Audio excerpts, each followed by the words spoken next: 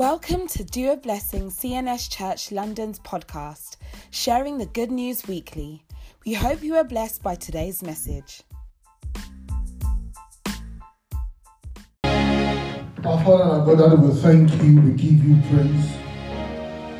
Lord, we say, let your name be glorified in the name of Jesus Christ. Father, Lord, we ask that you would fill our hearts today. Lord, we pray, Lord, that you would exalt yourself, that Jesus alone will be exalted in our midst, in the name of Jesus Christ. Thank you, faithful Father. In Jesus' most wonderful name we are praying. Amen, amen, amen, in Jesus' name. You are the Lord, that is your name. You will never share your glory.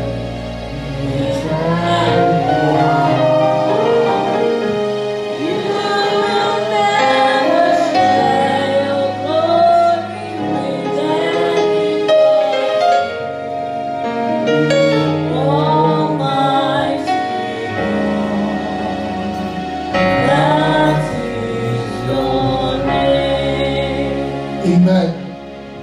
We thank God for how far God has brought us and the period of time that we are in. We thank Him for life. We thank Him for grace. We thank Him for answered prayers, and we bless God for those that we are believing God for even as we continue in this journey. We've been talking about the gospel. We've been talking about Bible. We're talking about the gospel. Last week we tried to define what the gospel is and why it's important. And before we go into, one of the things that happens is that if I ask one or two people here to say that, or, to ask you that, if I said, do you have a film that I can watch? You'll probably say, oh, yeah, I can recommend this for you. You need to watch it. Or maybe a song. One of the reasons that we are able to recommend it is because, we have absorbed in, we are taking it in so much. We understand it, when somebody has an headache now, for those who have used Panadol or whatever it is before, that's the first thing that will come to your mind. Have you used Panadol? Why? Because it is such a part of you. And we'll be looking at the life, the gospel-centered life. Because I think it's a major issue that will bring us to the forefront of, or help us to ask questions about why at times it is difficult for us to begin to respond at times to the gospel itself. I'll start with Deuteronomy chapter 8, verse 10 to 11. The Bible says that it says, when you have eaten your fill, be sure to praise the Lord your God for the good of the land He has given you. He said, but that is the time to be careful. Beware that in your plenty you do not forget God and disobey His regulations and commandments.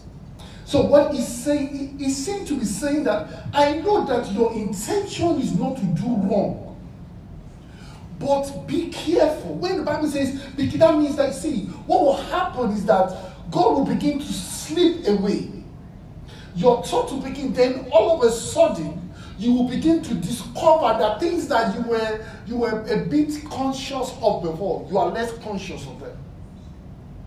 So God was not really, he didn't really go quickly and say, oh, don't sin. He said, no. He said, you are with me now, but something will happen and you will begin to forget about me.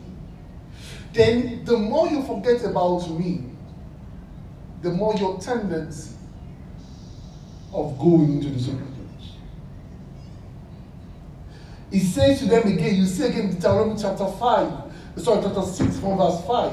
He said, love the Lord your God with all your heart and with all your soul and with all your strength. He said, these commandments I give you today I give you today are to be in your heart. He said to them, he said, impress them on your children. Talk about it.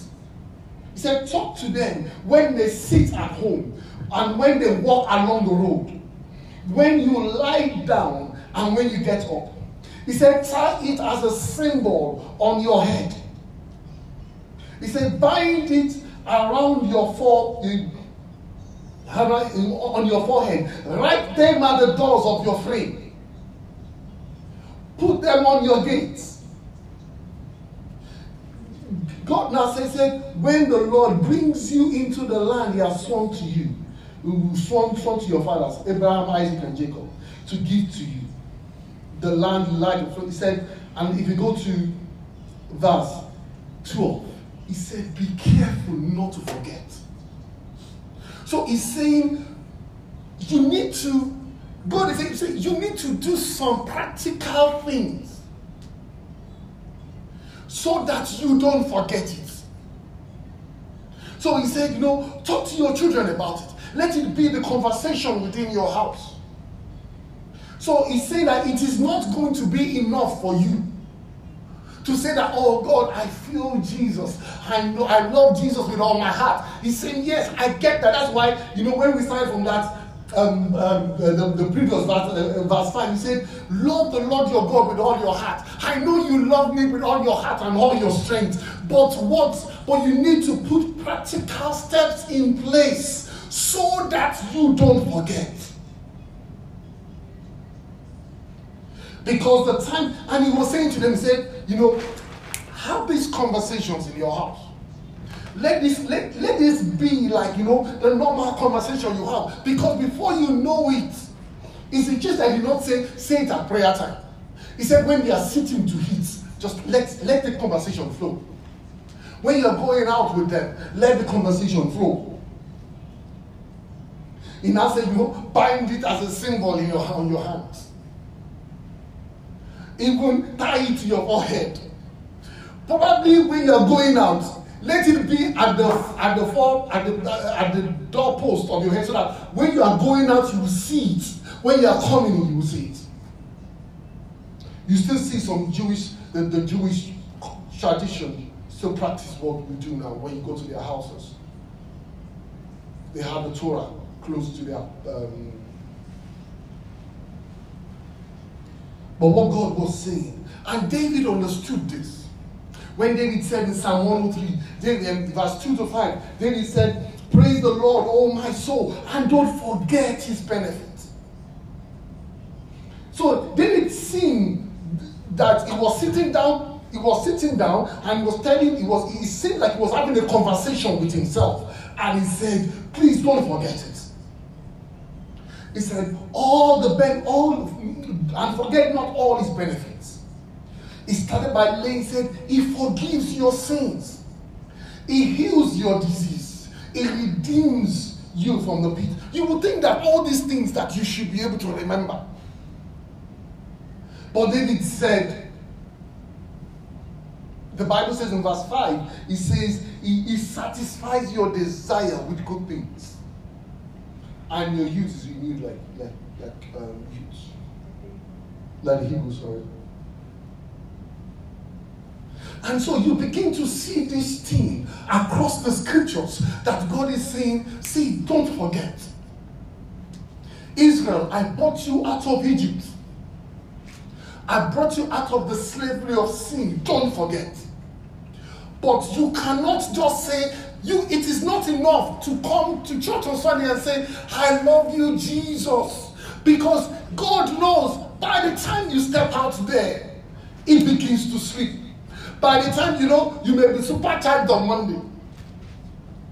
By Tuesday, Wednesday, it's already saying battery low. And by Thursday, Friday, battery has finally gone out. And especially in this time of lockdown. And you will begin to see as Jesus also picks up this theme of not forgetting. ensuring that you remember. And Jesus did not tell, there was only one thing that Jesus told us to remember or do in remembrance of him. Only one thing. He did not say celebrate my birthday. He said to them in Luke chapter 22, verse 19 and 20, the Bible says he took the bread and he gave to it and he broke it and he gave it to them, saying, this is my body given for you. Do this in remembrance of me. So what he's saying is that I saved you from sin. I saved you from eternal judgment. Don't forget this. Because a time would, why did he say do this? When Paul was going to say, Paul said that we do it often. Because what Jesus, don't let this thing slip your mind. This is the same thing that you see as we began to trace it from the Old Testament. Don't let this slip your mind.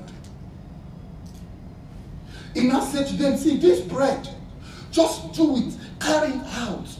Let everybody know. Let it be at the center of your heart. Because you would forget. You would think that you could come to, you could know about God, know everything about God, but forget the most important thing. It's just that Jesus healed the sick. Jesus did not say, remember the person that I healed. In fact, there was also one person that Jesus said, this woman's story would always be remembered. That was the woman of the alabaster box. But why was her story different? Jesus said, because she was preparing him for his burial. So what he's saying again, this woman will not be forgotten. So don't forget her. He said, anywhere this gospel will be preached, you must remember what this woman did. So we see again that Jesus is bringing out the theme of the gospel. You can remember that God provided for me, and that is wonderful. God made a great job. That is wonderful. God made a good husband, good wife. That is wonderful. But the most thing that you cannot forget is that Christ died. And you begin to see it also. There was a time in the scriptures, in Luke chapter 10, when you begin to see that Jesus, his disciples went out and they were casting out demons. And Jesus told them in Luke chapter 10, verse 18 to 20, the Bible says, in reply, he said, I saw Satan fall like a lightning from heaven. See, I have given you authority. You have power over him. You have power to trample upon snakes and scorpions, and over the power of all the power of the enemy. So that means that whatever attack that comes your way, I have given you power to overcome it, and nothing will harm you. And it's interesting that is what most of the time, that is what we celebrate, and which is not bad. But Jesus quickly cautioned them. In verse 20, he said, however, do not rejoice that the spirits are subject to you, but rejoice that your name is in heaven. But if we were to take what we are grateful for, if you were to take what you are going to dance about, is it that you just cast out a demon? Or you just fought a spiritual battle and you won? I said, yes, Jesus is alive. And Jesus is saying, thank you for that. I am grateful that you are grateful. But the Bible says, he said, however, the one that you should not forget most is the gospel. And how many times have we run through events of life? Can you remember the last time you were grateful to God because your name was written in his book? Is there a time when you have spent a whole week and you are dancing like a madman? People say, why are you dancing? Say, my name is written in the book of life.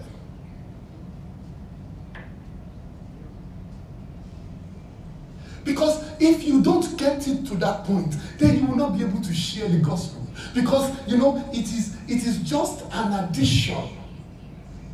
It is just one of those things that we do, but the most powerful one is the fact that, I just spoke in tongues and people were falling under the anointing.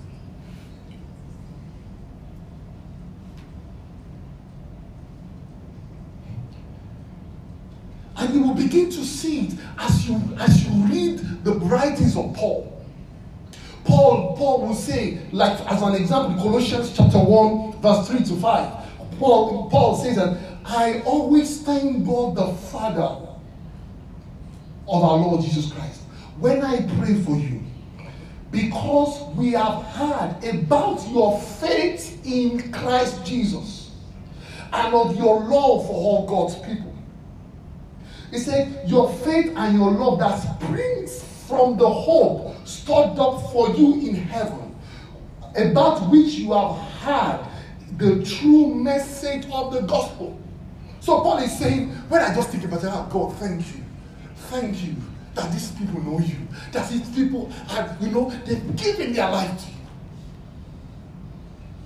Paul, somebody said, in the body of Christ now, one of the things that we give thanks for, or we pray for, is the 3 B's. Budget, bodies, and buildings. The number of people in the place, the number of money the church has, and the buildings they are filling. That is when you say, how is that church so wonderful? Wow! If you see that place, the number of people, see our church never goes, we don't have issues at all. We are all okay. But Paul is looking at the church and he's saying, from the day I heard about your faith in Christ, and because you have had the gospel, it wasn't faith that, oh God, no. He said you had the true gospel. And that also formed the basis of the prayer of Paul. The question now is, if we were to scan mine and your prayer life, because when you go to that same Colossians, if you go to verse 9, where Paul says, for this reason, since the day we heard about you, we have not stopped praying for you. That Father, Lord, as this church, I am hearing that people are giving their life to Christ. I am hearing that they are knowing God more. Father, Lord, I pray, let them know you more. That's what he said. He said, I continually ask God that he will fill you with the knowledge of his will, in all wisdom, understanding that the Spirit gives.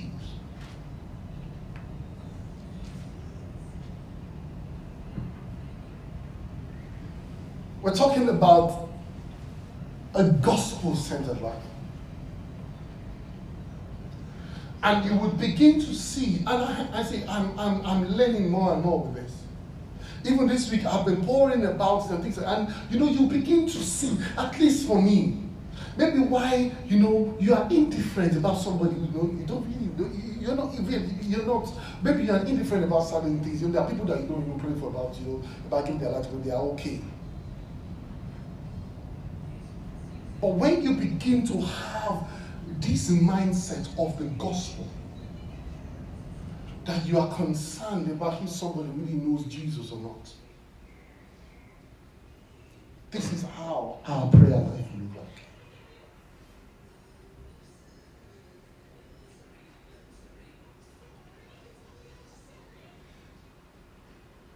Tim Keller said something on his tweets in 2015. He said the gospel is not just the ABC of Christian life, but the gospel is to A to Z of a Christian life. So it's not that the gospel is just one side of my life. Okay, I gave my life to Christ and that's it. Okay. No, he said it's the A to Z. Because when we begin to understand why he wrote this, or what he means by saying, no, it is your life. It is your life.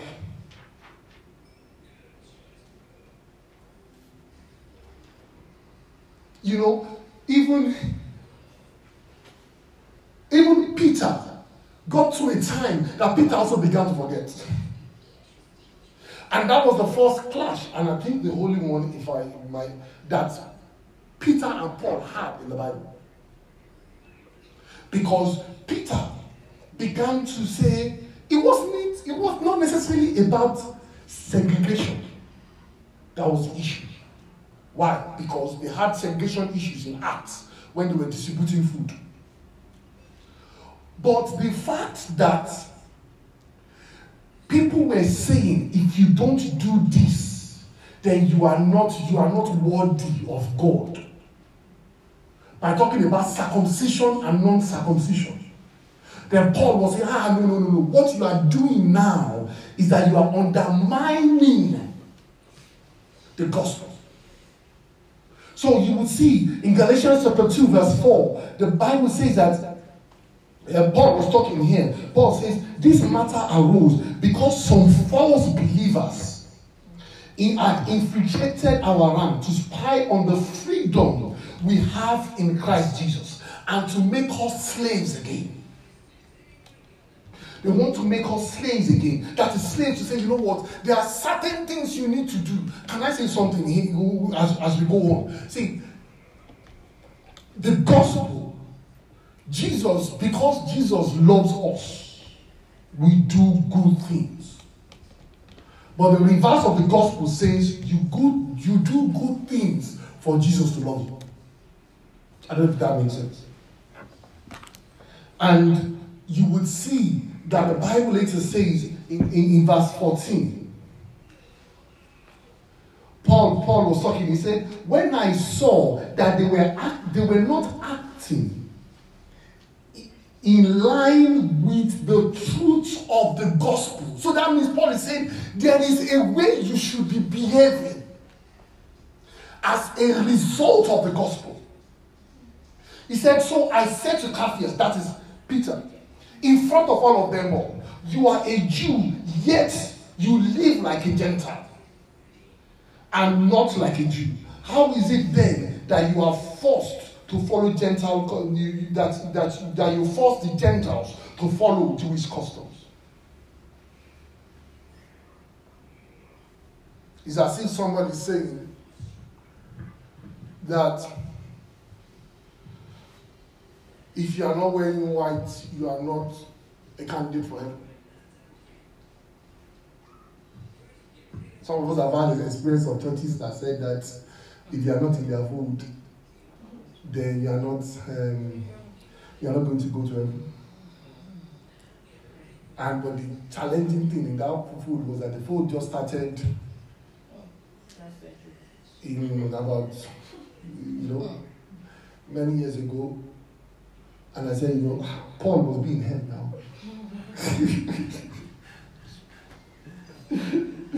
Oh, God. God help us in Jesus' name.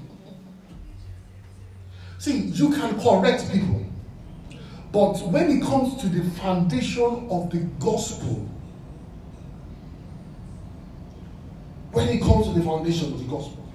so for the first time, Paul had to say, Peter, no. Say, every other thing I get. But this one, it is about determining the salvation of people. He said that because they were not acting in line with the true gospel. Because when you begin to act in line with the gospel, your gospel, the gospel you believe, will begin to bear fruit. But you must understand well what the gospel is for the gospel to begin to bear fruit.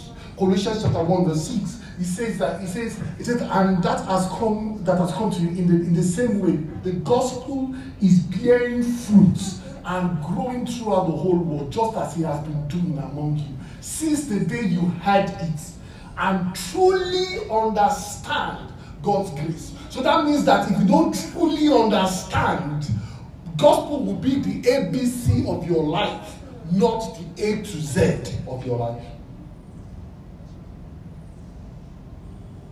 And Paul was always talking about this, that it is not only having the gospel alone or knowing the gospel, but acting in a way that is worthy of the gospel.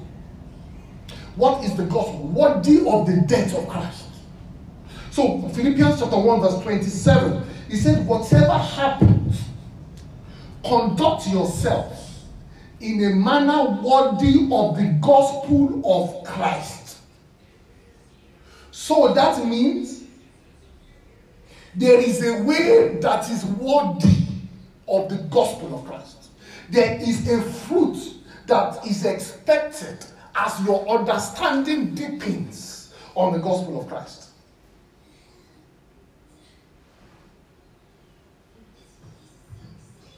Because one thing that the gospel did, and that is such a basis as we go, is that in Adam, we all fell. And there is no one, we became from children of God to enemies of God. And what Jesus did is to come and die for us, so that we will no longer live for ourselves now, but we are living for Christ. Galatians chapter 2 verse 20 says, I have been crucified with Christ. And I no longer live, but Christ lives in me. The life I live in my body, I live by the faith in the Son of God, who loved me and gave himself for me. So that means, because I no longer live, everything, when I give my life to Christ, everything that I live for, my life, there is a difference in, go to Colossians chapter 3 verse 4. It says, when Christ, who is your life, for Christ to be your life, then that means the gospel is the A to Z.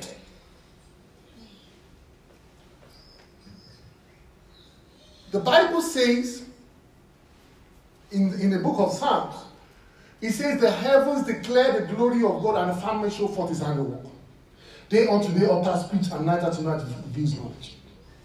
So that means that even the earth, as you see, has a capture of revealing God in some dimension.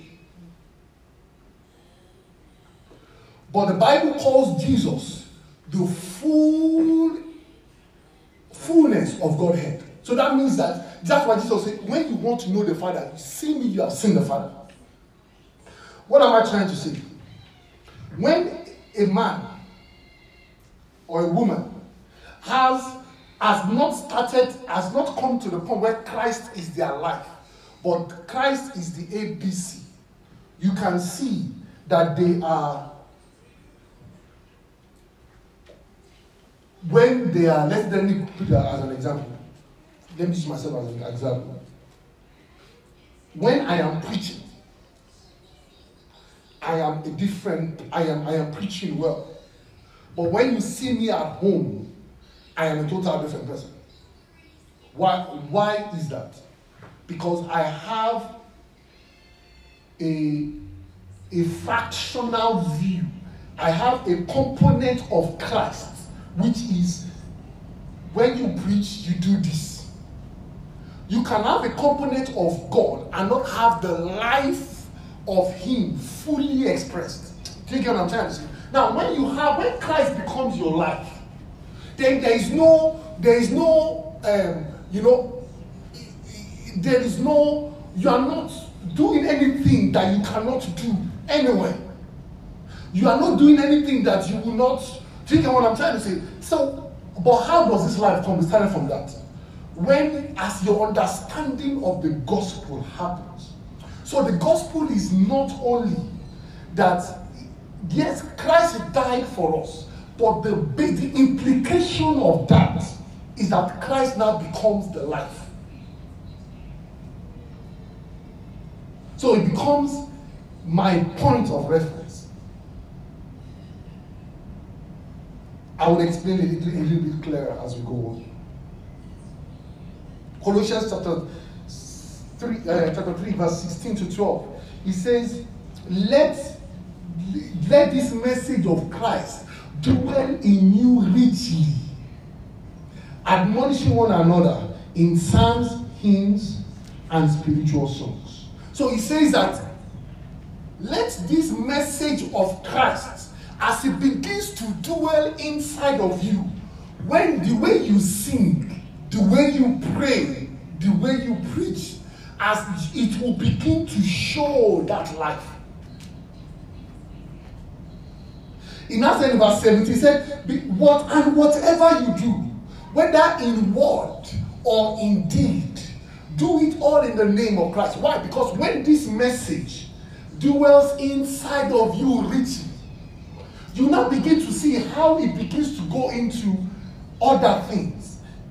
From verse 18, he says, wives, submit yourself to your husband as fitting to the Lord. Husband, love your wife and do not be harsh to them. Children, obey your parents for everything, in everything, for this pleases the Lord. What was he talking about is that once the life of God begins to manifest in your life, the way you will begin to react to things, or the way you begin to do things, that life, you'll be reacting based on that life. Now, let me first of all deal with the first aspect. And I found this post on Hillsong's page, and they were thanking their one of their leaders there. And I found it quite interesting. Yes, I know that but it is good that there is this thing really in check within the church. And this is what I'm just trying to point us to an explanation. When Paul said by saying, I said, let this word dwell richly in you, as you teach one another, admonish one another with psalms, hymns, and songs. So he's saying, let this word, this message of Christ. So I was reading this post, and this post says that theology is a vital heartbeat of Hillsong's worship songs. For many years now, all of our lyrics have been examined and approved by our global teaching pastor, Robert Ferguson. He said, and his fellow theologians, songwriter, and his wife, Amanda, before they are brought to the congregation to be taught or sung. During this approval process, it is often there's often wonderful dialogue about biblical lyrics. If the lyrics or the concept in question, the songwriter will indeed cite biblical precedent for their words or their thoughts. If none can be found in line, the line is rewritten. Then he said, we are so thankful for you, and things like that. So basically what I say is that there cannot be song of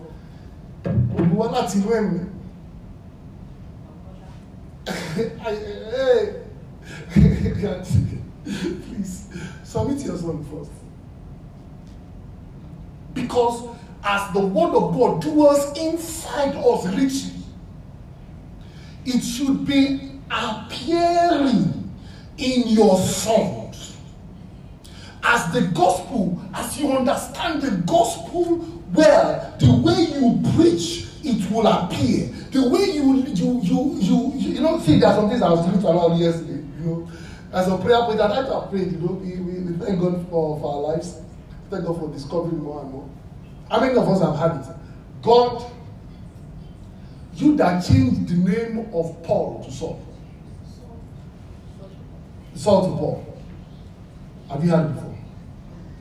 Yes, I was reciting during the week and I discovered that God did not change his name from Saul to Paul. It's not written in the Bible. His Jewish name is Saul, his Greek name is Paul. That is why when you see, when they talked to him, he said, well, when they wanted to arrest him, I'm a Roman. And when he got to the Jews, he said, because his parents were Jewish. He grew up in so his Paul's name was, so there was no place where his name was changed. And the reason why he used Paul more was because his ministry was towards the Gentiles. So in order for them to kind of, you know, to be able to communicate in a better way, Paul, yeah, he's one of us. So when God met him at the road to Damascus, God called him Saul. When God was going to meet Ananias, the brother that was going to open his eyes, God said Saul. And I believe maybe one of the why God said Saul to that one, because that one is Jewish. He's a Jewish person, sorry. But we've done prayers. See, there are so many things that God has done for us. God will say, oh, well, okay, hallelujah, hallelujah. What do you want? You want that? Okay, I'll give it to you.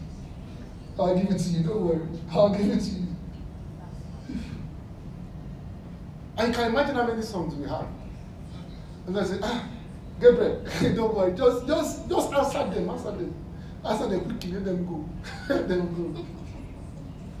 Because when I saw, I was like, God, how many years of my life have I, you know? And some people say, I had the revelation from God that God is turning your life as He turned the Son upon you. Actually, as I was saying yesterday, actually, it might be a revelation of transformation. But because you have been baptized with wrong teaching, you two now, you know, I'm very sure that people you used to speak to now, they'll go, no. You know, but I went through scriptures and I'm like, oh God. See, God help us in Jesus' name. Amen. So what I'm trying to say is that when, you know, and this church, one of the things that they do, you know, you just don't roll songs out because it sounds nice. This I was saying tomorrow, one day that was church she went to, that church she heard about. That there are songs that when they want to sing, they'll pull it. The church that will say, no, we are not singing that song here. And this is the basis for it. Because as your understanding of scriptures begin to come alive, there will be certain songs you will not be able to sing. Somebody said something, and you know, when you begin to understand the gospel, somebody said that, you know, there's a particular song, I've forgotten the name of the song, and you know, people were singing it in a party and things like that, and it's a gospel song, and the pastor said, no, it's not a gospel song. If it's a gospel song, you will not be able to sing it.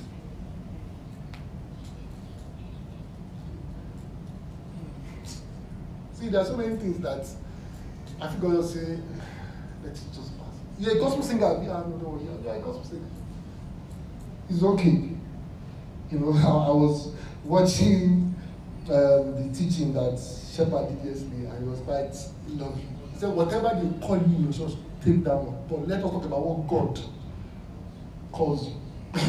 Just know what God calls you. You can do whatever you want to do with whatever title you have in your church. You get me? So, you know, you can call yourself whatever gospel singer, it's okay. But let us talk about gospel. As long as you know what gospel is, you can say, you know, hallelujah. So, when this life as a church, when that life begins to, when that understanding of what Jesus did is deepening in you, you will begin to listen to songs and you say, Brother Joshua, can we listen to that lyrics again? Can we go home and do a research? Can we just find out that what we are singing? It just doesn't sit well with me. And it's not that, and this is not, you can see that when we talk about the Hillsong one, it did not say that, it doesn't just sit well with my spirit. That's not what we're talking about here. You show us in the Bible, because your spirit should be pointing to scriptures. If your spirit doesn't point to scriptures, but when they sing it, you just feel funny, then God help you. Ephesians. So we're talking about, I just use that also as an example for us to see when the gospel is at the center. When the gospel is at the center. And you begin to see that from the New Testament, from the apostles, when the death of Christ happened, things changed for them totally. In the church, a husband does not love his wife because the wife is good. That is not the basis of love. So I love my wife because the Bible says, Ephesians says, husband, love your wife as Christ loved the church and he gave himself up for her. What does that mean? Put Calvary. So that's what Jesus said. There are things you need to do to always remind you, because that is now the basis of your life. That is the basis of your life. Even at work and at what's it called? Even at my workplace and things, and you would see it in Ephesians chapter 6, verse 5. He said, slaves. Now, please note that they're talking about in the Old Testament, they were still using slaves then and things like that. And slaves were attending church. And Paul will say to them, slaves, obey your earthly masters and respect them with fear, with sincerity in heart. Just as you do, as you would obey Christ. He said, obey them not to win their favor in their own eyes, but as slaves of Christ, doing the will of God from your heart. Serve wholeheartedly as if you were serving the Lord and not people. So when people say that, why are you so good at your workplace? If it is hard, that boss has been good, I need to just support him. It is good, but that is not, the life of the gospel has not fully taken manifestation. Because when the life of the gospel takes full break, that's why the Bible says that God weighs action. He wants to know why you are doing, not what you are doing. Why are you doing what you're doing? He now went over to bosses. From verse 9. He said, Master, treat your slaves in the same way. Do not threaten them, since you know that he who has both the master, who is both their master and yours, is in heaven, and he shows no favoritism. So he's saying that bosses, as you are going to be treating people, don't treat them because this one is for my village.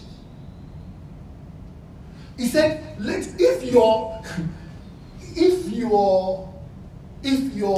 being good or treating people fairly is based on they are from my village, then you are probably, the life of the gospel has probably not set you well.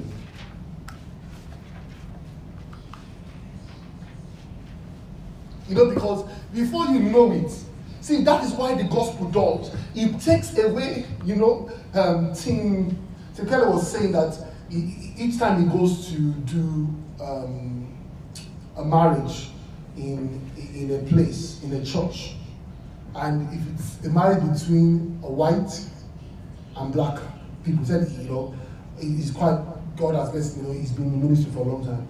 So I've done a lot of interracial marriages. He said, every place he has been to, in how many years, how many marriages that God has helped him to do. He said, if the marriage is at one, He said by the time he walked into the church at 1, the side of the white family is filled. And there has never been a time when there has ever been anybody. He said each time he sees the wedding invitation and he can see that both, he said he knows what's going to happen. He said, so the one look at what's going on here. He said it is both Asian, black, you know. He said when he sees them, he said when it is about 45 minutes, he will start trickling in. After the time he should have started. Then those white, is it Caucasians that you call them? You know, they would now start looking at them and saying, they will start looking at them funny, that why are you coming out late? And you know, they'll probably be thinking in their mind, well, that's why your countries are not good. Because you don't properly time. He said the black will be looking at them and saying, why are they looking at us that way? You know, that is why your population is dying, because you are too proud. He said, so both sides, everybody has a philosophy and what is sin and what the gospel does, it bridges the two together. I don't know if that makes sense. God help us in Jesus' name. So, why do I love one another? Especially in the body of Christ. Everywhere, but in the body of Christ. The scripture says, that's the basis of your love. Jesus said, the new commandment I give you, love one another, just as I have loved. So I am the reference point. He said, you must love one another. He said, by this you will know that you are my disciples. Again, he's saying that I don't love you because you are my party. Yes, you know, you can have, but the basis of our love is this. Philippians 1:8 says, God knows how much I love you, and I long for you with tender compassion of Christ. What am I trying to say is that the reason why you begin, that is why the Bible says that when you died, he said, the life I live now is not myself. So the reason for my living, my basis is the gospel. That's all that we are trying to point out here. When the Christ is at the center of it. Ephesians chapter 4 verse 32 says that be kind and be compassionate to one another, forgiving each other. How? Why? Just as Christ forgave you. So he's saying that that Christ now becomes the basis for everything that you do. For everything that you do.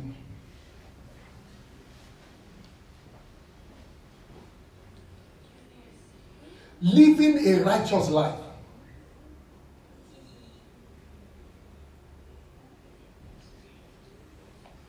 Living a righteous life. Why do I live a righteous life? Do I live a righteous life because I don't want God to be angry at me? Do I live a righteous life because, you know, I don't want to get caught? You know, some men are not having a Samaritan affair because, you know, well, yeah, why not? You know, me, I don't know how to keep secrets. Somebody gave me prophecy once. He said that you don't have the Oreo fair. He said because the way God is leading you, sir. God said I should tell you that you should be careful. He said because you don't have the Oreo fair. And I said to my mind, I said, who has the Oreo fair?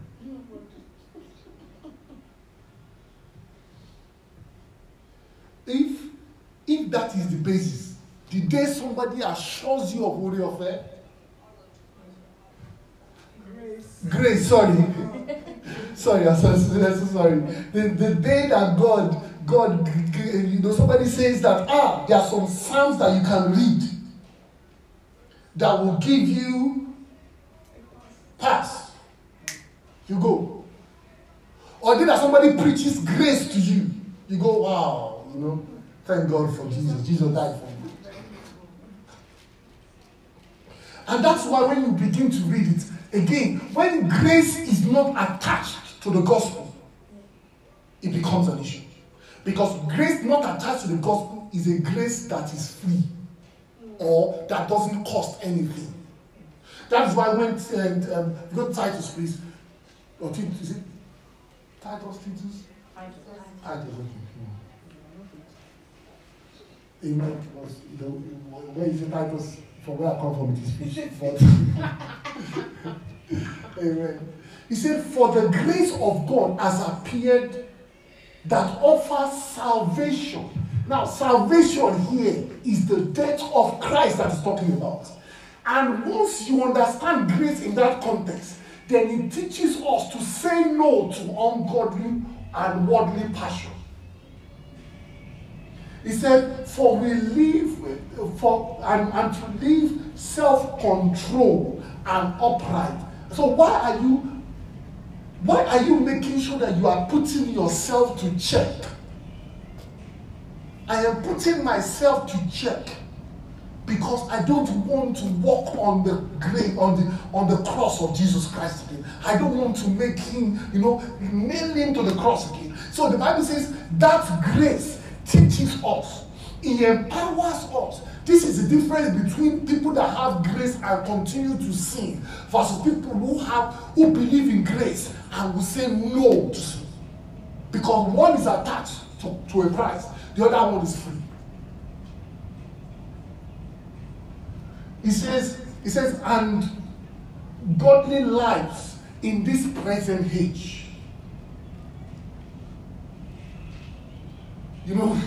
Somebody was saying that, but it's almost like what he told me. Somebody said, in this fold, in this church, they have, you can look at our great prophets.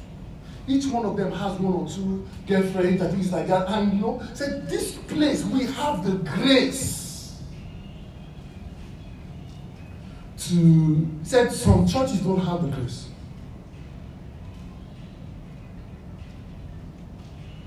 So, why do I live? The reason why I pursue a life of holiness is not that I want to please God alone, but it is because the grace that was given me came with a price. Somebody died for it. So you can see how the gospel starts to shape every aspect of your life.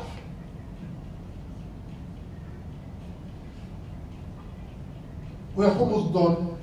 We have Hebrews chapter 4, verse 14 to 16. The Bible says that, it says, now, how does the gospel shape our prayer life? The Bible says, since we have a great high priest who has ascended into heaven, Jesus the Son of God, let us hold firmly our faith which you confess. He said, because we don't have a high priest who cannot sympathize with our weaknesses. He said, but we have one who has been tempted in every way, but yet not sinned.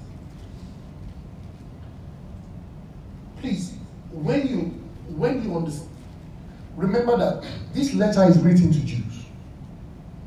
When he said we have an high priest that ascended into heaven, because in those days, when the high priest comes before the throne of God, he comes with the blood of the Lamb.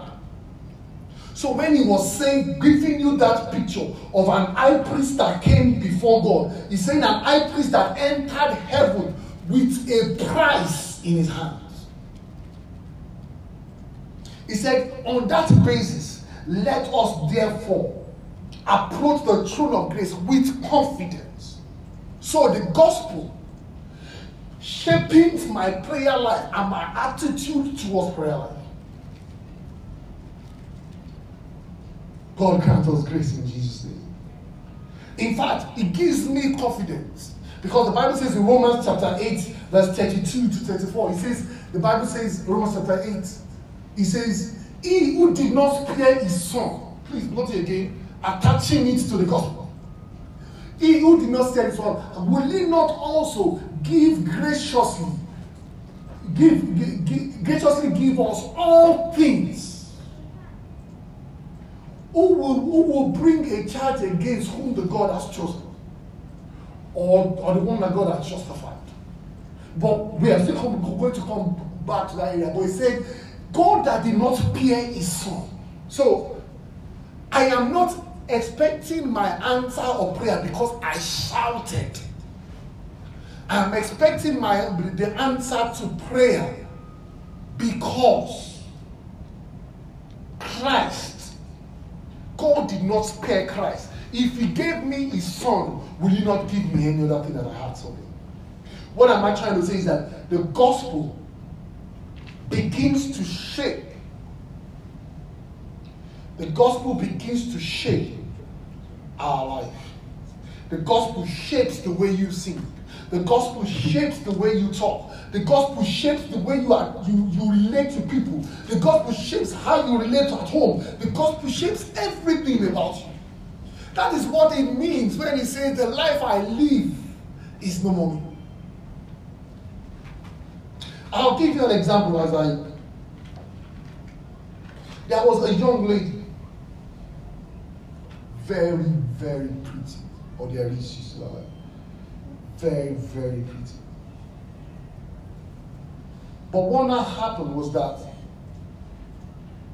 she had so much confidence in, because when she was in high school, she was like the girl that every guy was always looking at and was like, I don't have your time, all this kind of stuff and things like that.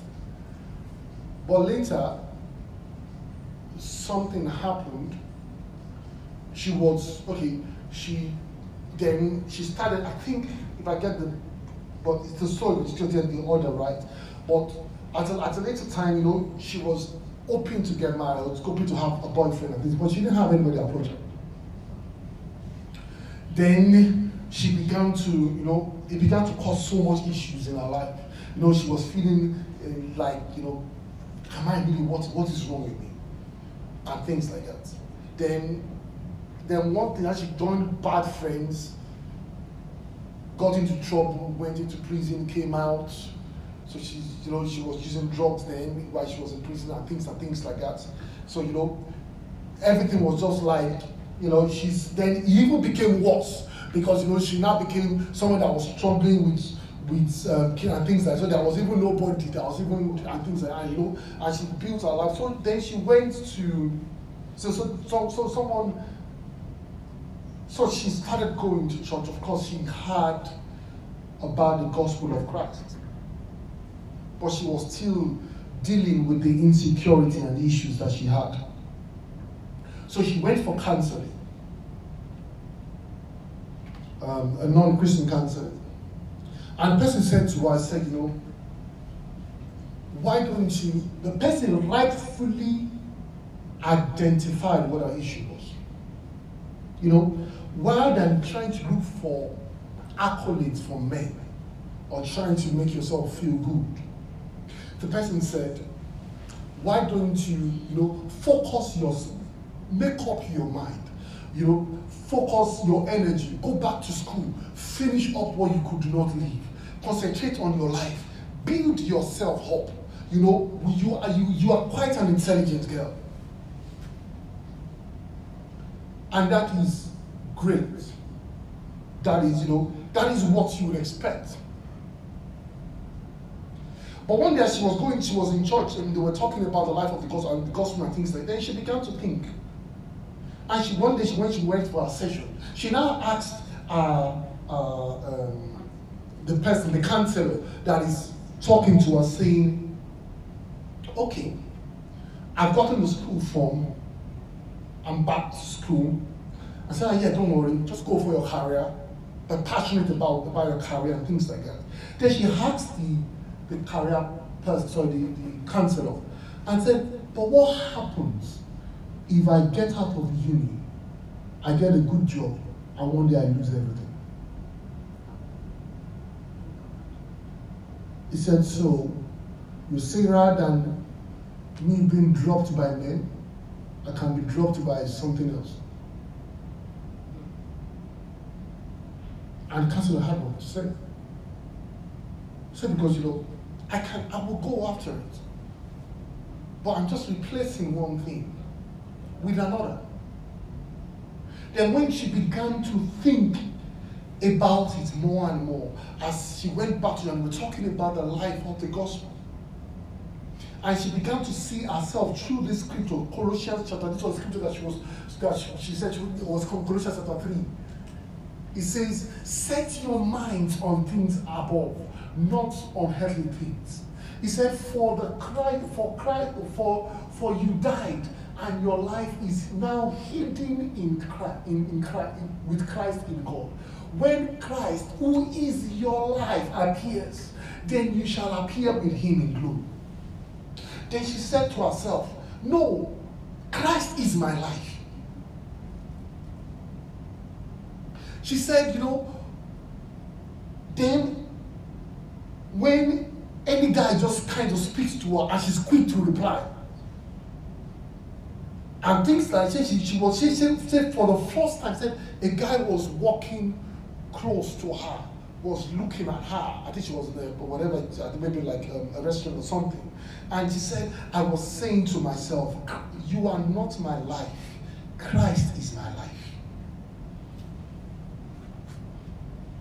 Then she said for the first time, she was able to assess a guy, as in have a conversation with the person confidently, without thinking that if he walks away, that is the end of my life. Today, she's happy, has a good career, but that is not her life. And that is what the gospel can do. When you understand the gospel, and it's not just a segment of what you believe. When the gospel is not just what is in your head, but what is dwelling in your heart. She said, for the first time, I am free to walk around people and not think, because they are not my life. Christ is my life. And when she met the guy, that guy met a confident woman. A woman that is happy. Not a woman that is just hoping that, one day he will smile at me. Because Christ became our life. And that is what we are talking about. When the gospel is at the center, it becomes the reason why you do things.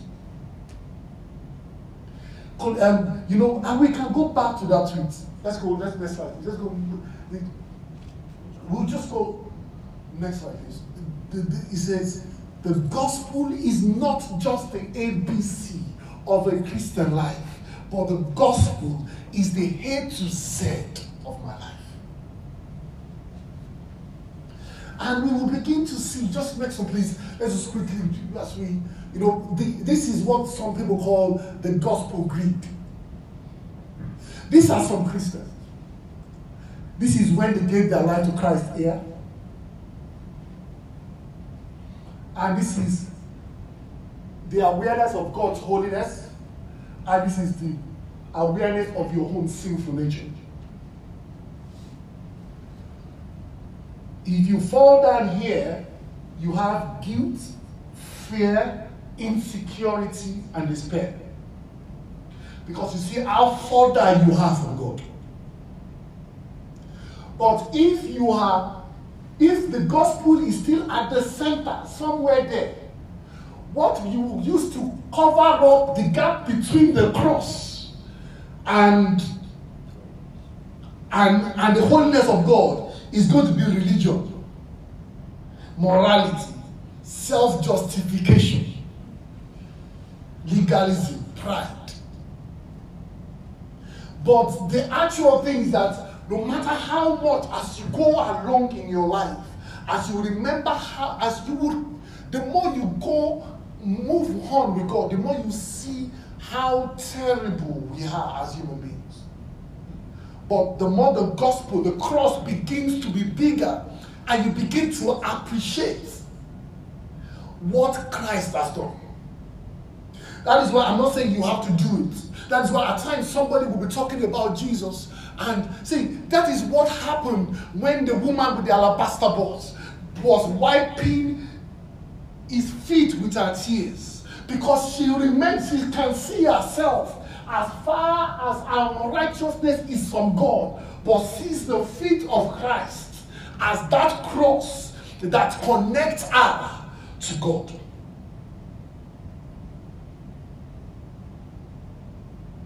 And that is what the gospel is about. Paul said in Romans 1:16, he says that, for I am not ashamed of the gospel, because it is the power of God to salvation to everyone that believes.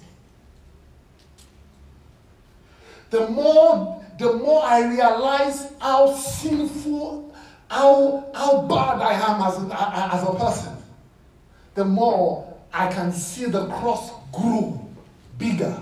The gospel gets bigger and bigger. And as I embrace it, you cannot be at that stage. Let's go to the previous one, I believe, please.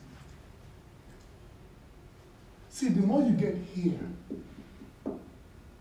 the more you cannot stop but just tell somebody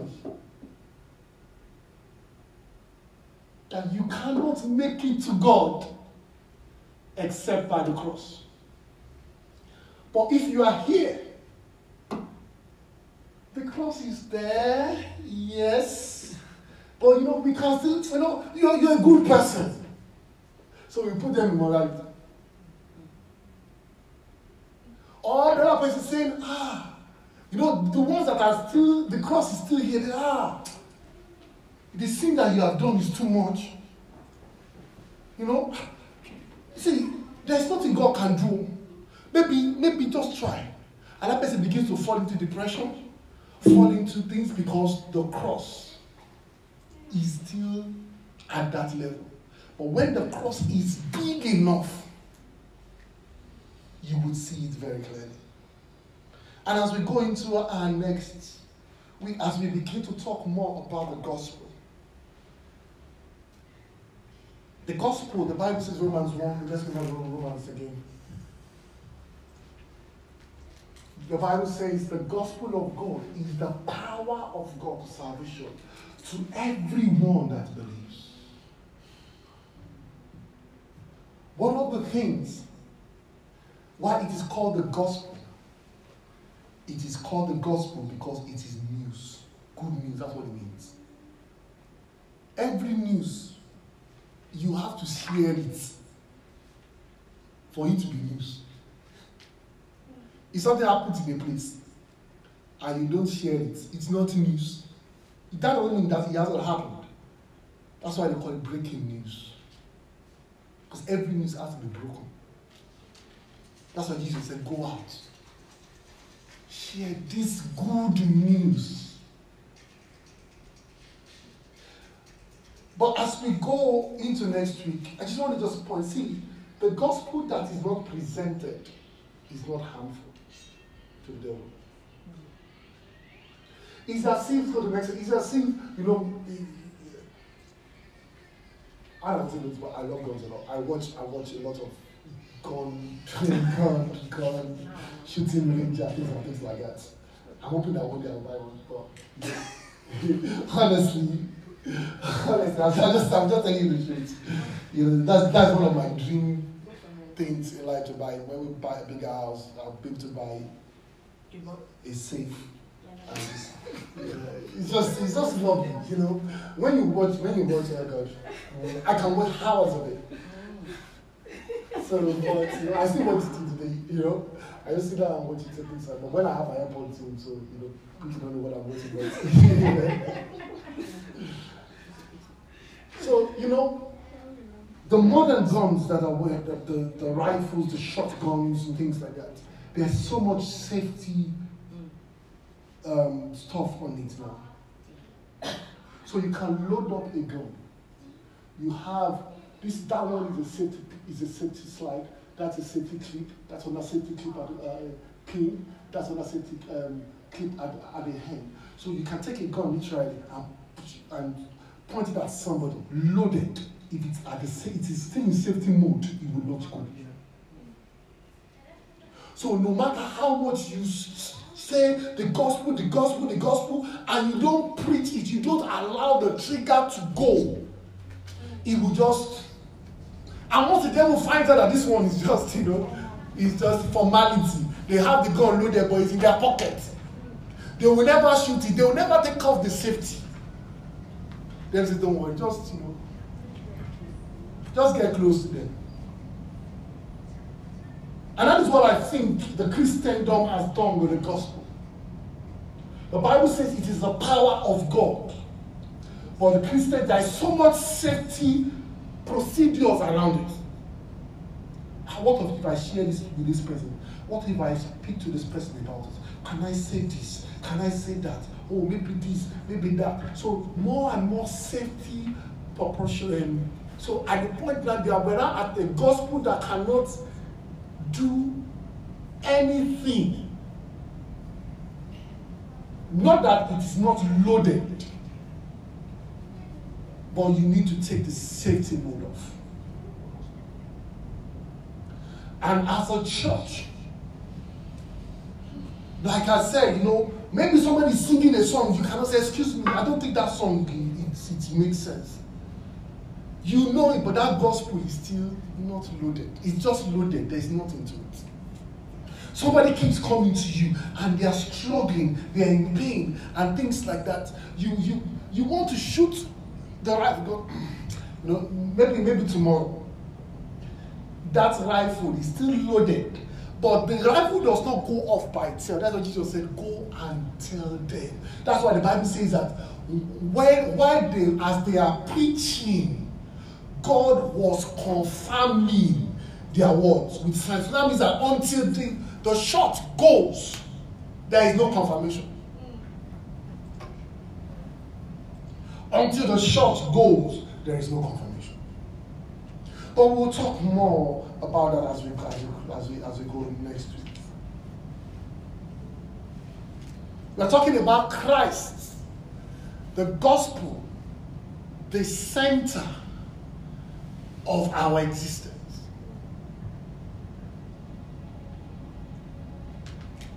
I don't know if you have known the gospel, but you cannot really trace how many things you do based on that gospel. And at times it could be that because your understanding has not been settled in it. So the gospel is just ABC. The gospel, now what we want as a church, as we get ready, is the gospel to be the A to Z of our life. Because then you'll be excited about what the gospel is about.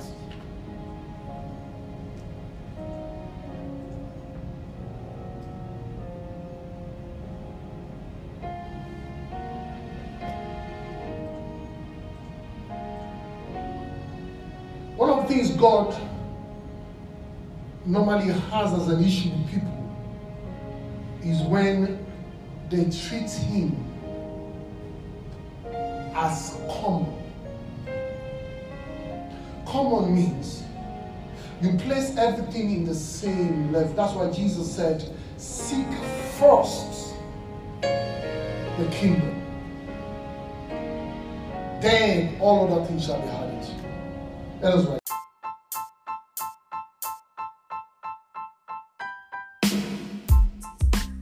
Thank you for listening to this week's sermon. Have a blessed week.